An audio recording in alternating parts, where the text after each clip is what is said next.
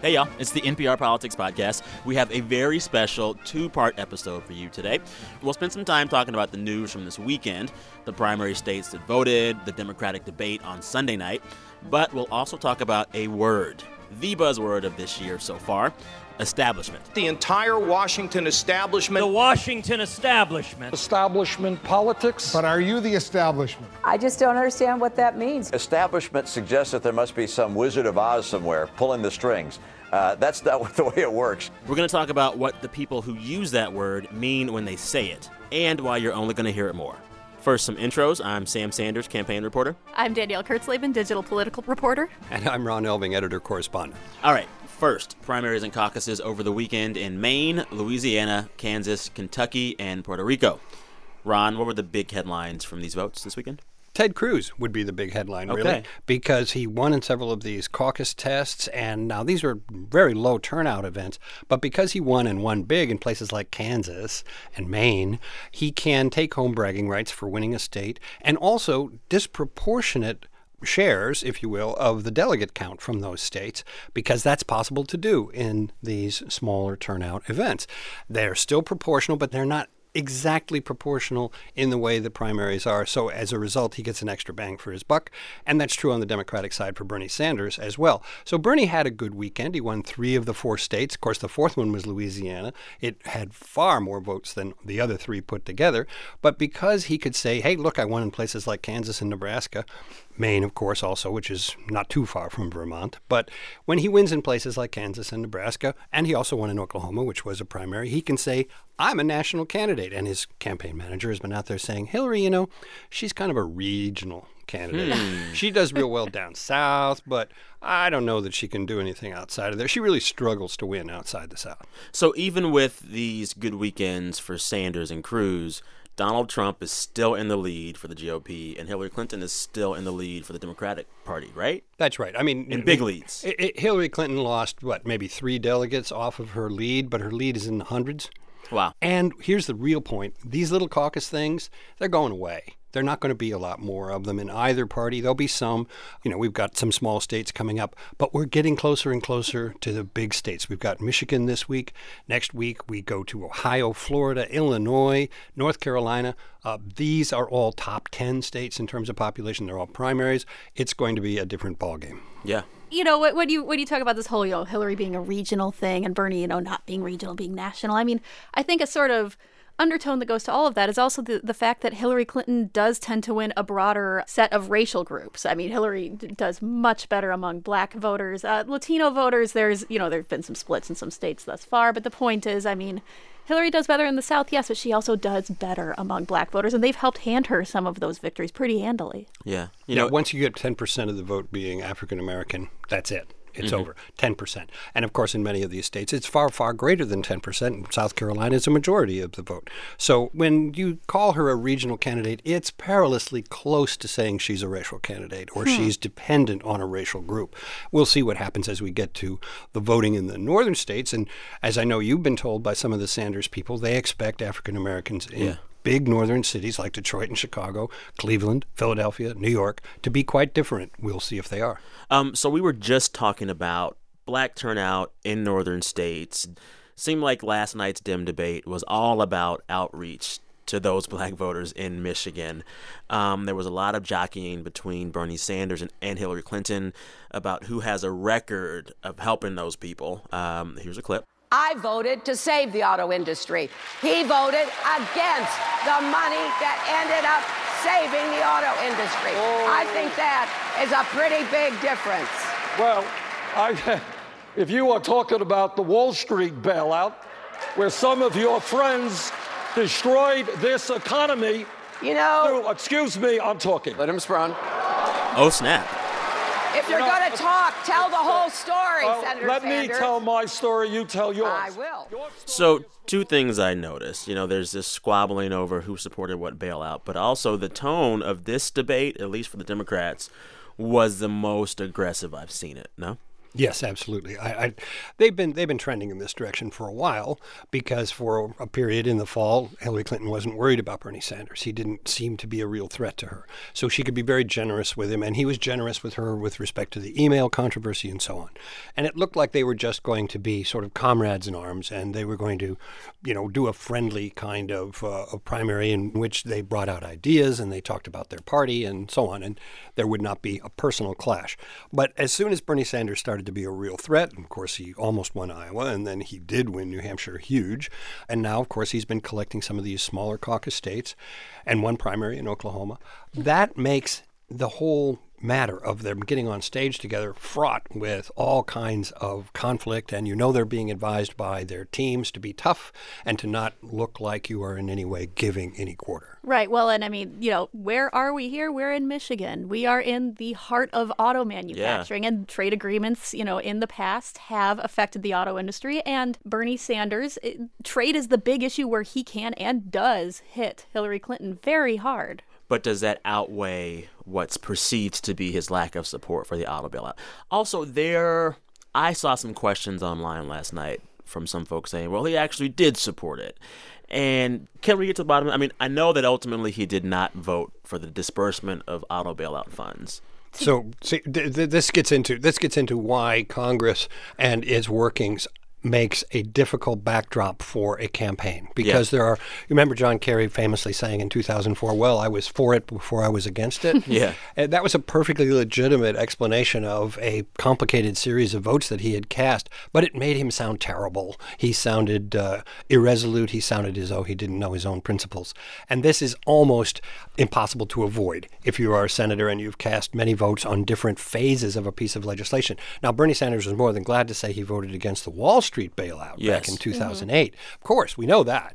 But we're now talking about something that happened under President Obama in 2009. It's a little different. He would rather talk about the one where he clearly wanted to be against Wall Street, but it was more complicated when it came to what Obama was proposing to do to save the auto industry. Yeah, interestingly, TARP ended up turning a profit for the government. The bank bailout. Huh. Yeah. The auto bailout did not. The auto bailout lost money. Not a whole bunch. And it's a great irony that the extremely unpopular bailout of the banks turned a profit, and the much more popular and in many ways effective bailout of the auto industry is a little more complicated when you get to the books, although General Motors is with us today and would not have been probably without that bailout. Yeah. So Michigan has its primary Tuesday night, along with a few other states. How important is that vote? How important is tomorrow night? Michigan is going to matter a great deal to both Bernie Sanders and Hillary Clinton. We assume that Hillary will do well in Mississippi same day, but Michigan is the big story. It's the top 10 population state. And I didn't know that. It is. Wow. Texas is the only other one that's voted thus far. Mm-hmm. And Hillary, of course, won that one. If she were to fail to win in Michigan, it is going to interrupt the narrative big time. Because people are going to say, whoa, wait a minute, we thought she was on a glide path. She's not if she loses Michigan. If she only barely wins Michigan, right now the polls are showing her up double digits. If she only barely squeaks it out, the same narrative will stumble. All right, so that's the news of the weekend. Let's get into the second part of this episode. We're going to talk about the word establishment, the E word. It's a word you've heard more than you. I'm not going to say that. Should we call it the 4-syllable word? He's here all week, guys. Sorry. I'll be quiet. Establishment. 4 syllables. This is a word you've heard more than you realize if you've been following the election this year. And Danielle, you wrote a big, sprawling, really, really good piece all about this for our website. Right, yeah. What's the main idea? Well, it's pretty simple. One is that, we've just been using this word to a huge, a massive degree this election. I mean, I went back and did some painstaking LexisNexising and counting with the help of the great NPR library. And in the lead up to the Iowa caucuses this year, across 4 major newspapers, this is not a super scientific study, just Which sort 4? of Chicago, LA, New York, and Washington Post. So that Chicago Tribune, Los Angeles Times, New York Times, Washington Post. Cool. Those 4. And establishment in the political sense that we are talking about, or the word anti-establishment, what have you, it was used 128 times this election cycle. In 2012, it was 45. In 2008, when we had both parties running candidates, it was 22. Huh. So it's roughly threefold above 2012, which is a pretty big deal. Yeah. So first, define this word as best you can, and then explain why it's risen in use. I mean, define establishment. I mean, that's sort of the point here, exactly, right? Exactly. That's really hard to define. I mean, you know, it's sort of that joke that David Foster Wallace told in that one speech about fish and water. Like, the fish saying, what the hell is water? I mean, establishment comes up when the establishment is threatened. You don't need to talk about the establishment when the establishment is doing really well, is my theory here. And right now, the establishment is threatened by one Donald J. Trump. Oh, absolutely. Okay. Yeah. All and right. to an extent, people would say also on the Democrat side, Bernie Sanders in a different fashion, perhaps. But yes, the establishment is threatened very much. So, to the best of our ability, let's get a working definition in a minute or less of establishment. It's a free-floating definition. It truly is. I need clarity. All right. Let me try again. The establishment is the powers that be. You know that phrase? And we use that when we talk about the people who are running a high school. We use it when we talk about the people who are running the NFL. Whoever is in charge. The man. In our imagination. Okay. Yes, that's another perfect way. Yeah, and so if you're anti-establishment, you're sticking it to the man. That's right. We're the populists. We're the people. We the people. Power to the people. And never to the powers that be. Right. But in the end, of course, the powers that be remain, and sometimes the people get frustrated. Right. And so then, by definition, establishment ends up, you know, having certain connotations. Whether you can say these define it is anyone's guess. But I mean, you know, the establishment tends to be white. It tends to be male. Quite often, you know, it used to be called the Eastern establishment in decades past. You know, it's people who were educated at Ivy League schools. It was the Rockefellers. You know, later it was the Bushes. Scions of powerful, rich families. But here's the thing, like, that in general is on the downward slope in American politics. The idea of the party bosses in smoke-filled rooms, the ideas of dynastic families that can rule politics, that's becoming less and less of a thing. So why are we talking about it more and more and more? Well, we're only talking about it more because it seems to be, as Danielle was saying, the water has been drained from this pool, and the fish is flopping.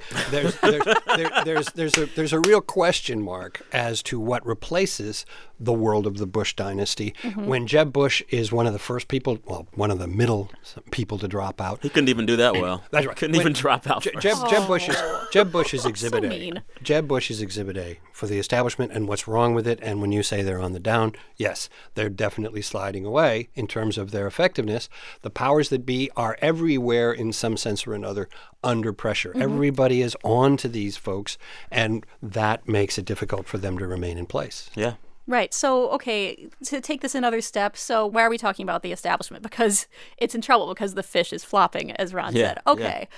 So why are they flopping? I mean, and there's a lot of factors at work there. Distrust in government. There's a chart of distrust in government that I have been using on lots and lots of stories lately because I think it explains so much of what's going on in this election. Distrust in government is at a near historic high right now. People distrust the government, and therefore they distrust the establishment. So they throw the bums out. They put new, anti-establishment people in. But then, there's a sort of cycle at work. Yeah, well, it's like you don't like the establishment, so you put in guys who aren't the establishment, outsiders. That leads to gridlock because they don't want to cooperate or compromise. So then you go and vote even more outsiders in this like cycle perpetuates itself. I mean, like before we saw Trump, we saw the Tea Party, right? Mm-hmm. It builds on itself, right? That is absolutely right. The idea of the Tea Party was a populist from the bottom up kind of revolution within the Republican Party, or if you will, within and without the Republican Party, but certainly anti-Barack Obama, anti the Democrats, anti anything that looked like a big government or a big government agency. And this, of course, corresponded with disputes over Obamacare. You remember those town halls in the summer of 2009 where people were coming off of buses and coming out from the street to object to the idea of Obamacare, which hadn't even been passed yet and which they hadn't really even seen any of the details of yet. But they had been led to believe that it was going to be terrible, and they believed it. So we've seen this going on really from the very first months of the Obama administration. And if you will, we saw it in the 1990s with the Republican takeover of Congress in 1994. And it's not a new thing. It's been part of the Republican dynamic for decades.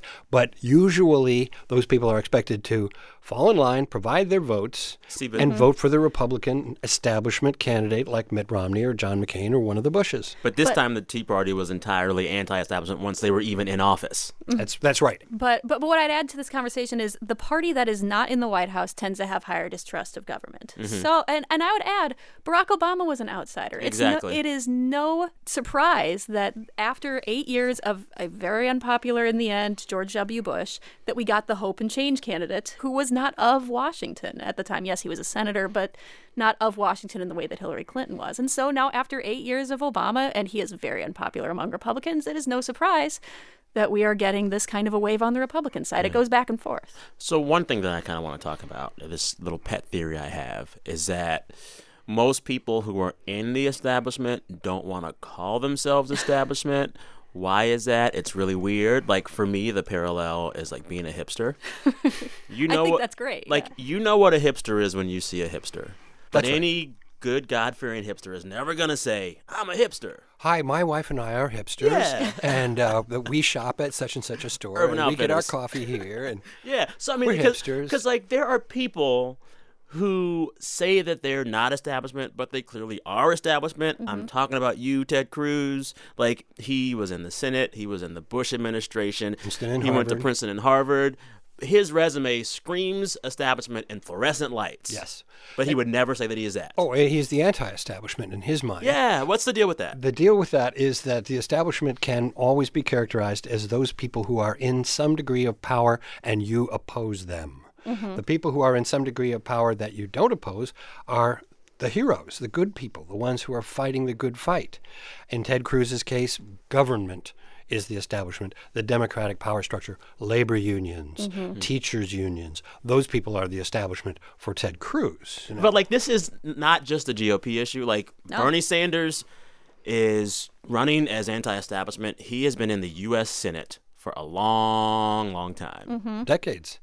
He's That's not right. a Democrat. But he's not a Democrat, Yeah. and I think any one of the senators would agree that he has not been part of the establishment in the Senate, although he does have a committee chairmanship.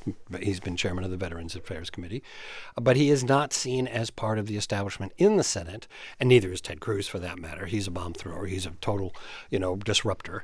And if you are within the establishment but clearly a disruptor in the establishment, maybe Then that you're should give you the anti-establishment. cred. Yeah, you could say, I may be in that world, but I am not of that world. So then I need one of y'all to give me like a 3-point checklist or test so I can determine who is or is not establishment. Well, it's not a 3-point test, but I wanted Do to. you own a sailboat? But I.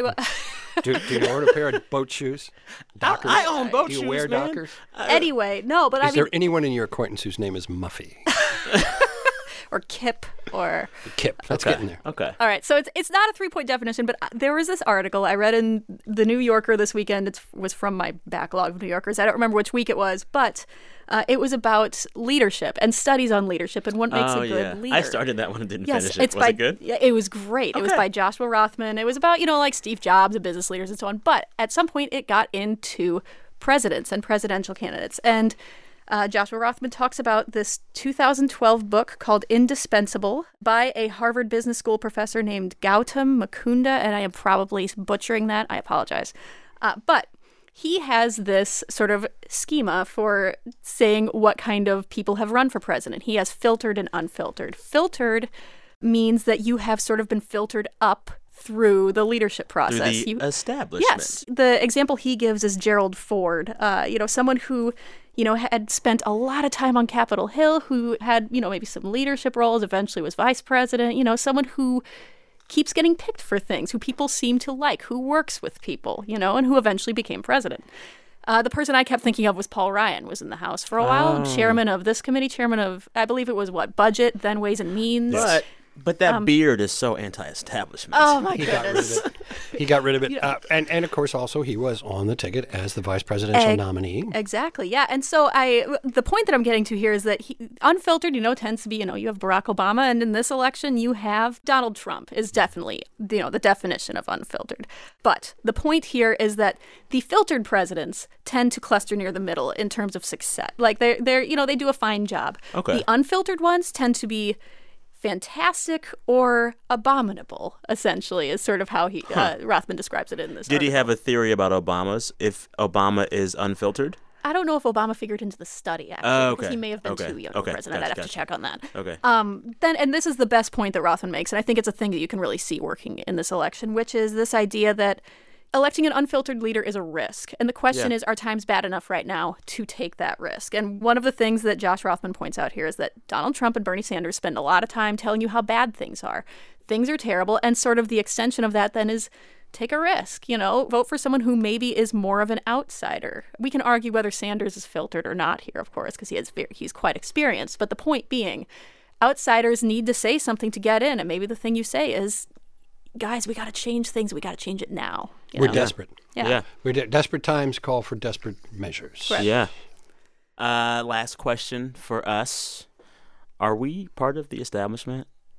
I'd say so. Bernie Sanders says, the Wall Street establishment, the Washington establishment, and if I must say, the media establishment. So we're part of the establishment? Bernie says so. So I'm a hipster and I'm part of the establishment? Yeah.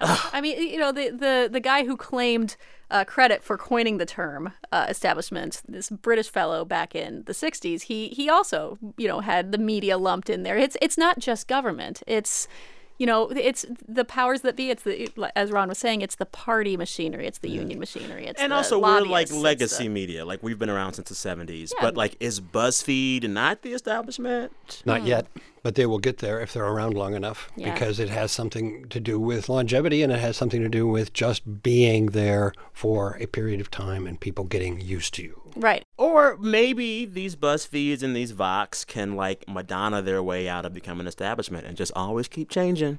I don't know. I'd recommend they do that. Yeah. They should Madonna their way right out of it. I just like Madonna as a verb. I'm gonna luxuriate in that for a while. Yeah. We're there. All this right. is fun. I'm gonna read the outro. So we just Madonna our way on out Let's of this. Madonna our way out of this interview. Which era Madonna are we? I'm definitely Ray of Light Madonna. Oh, I'm Truth or Dare. What are you getting? I can't top that. I'm gonna say Evita. You were so quick with it. I You knew know. exactly what you were gonna say. Thanks for the setup, Elvig. Oh my God. Mental Okay. images are. Now you gotta go. Which Madonna are you? I'm gonna say Evita. Oh, I like that. Ooh. I almost won an Oscar. Or no, She Golden won a Golden Globe. She Okay. did win a Golden That's Globe. something. All right, that's it for this episode. If you are listening to this on or before Tuesday, March 8th, we want to let you know that the NPR Politics team will be live that night with coverage of the primaries. It's shaping up to be a very important night for both sides of the campaign. So tune in to elections.npr.org. You can listen to us live, and we'll be on Twitter, so you have a chance to talk to us live as well. And, of course, we'll be back here later in the week with the roundup of the primaries and whatever else happens this week. Thank you for listening. Thank you for rating the show on iTunes. Thank you for emailing us your questions and feedback at nprpolitics@npr.org. I'm Sam Sanders, campaign reporter. I'm Danielle Kurtzleben, digital political reporter. And I'm Ron Elving, editor-correspondent. We'll see you next time on the NPR Politics Podcast. Truth or Dare.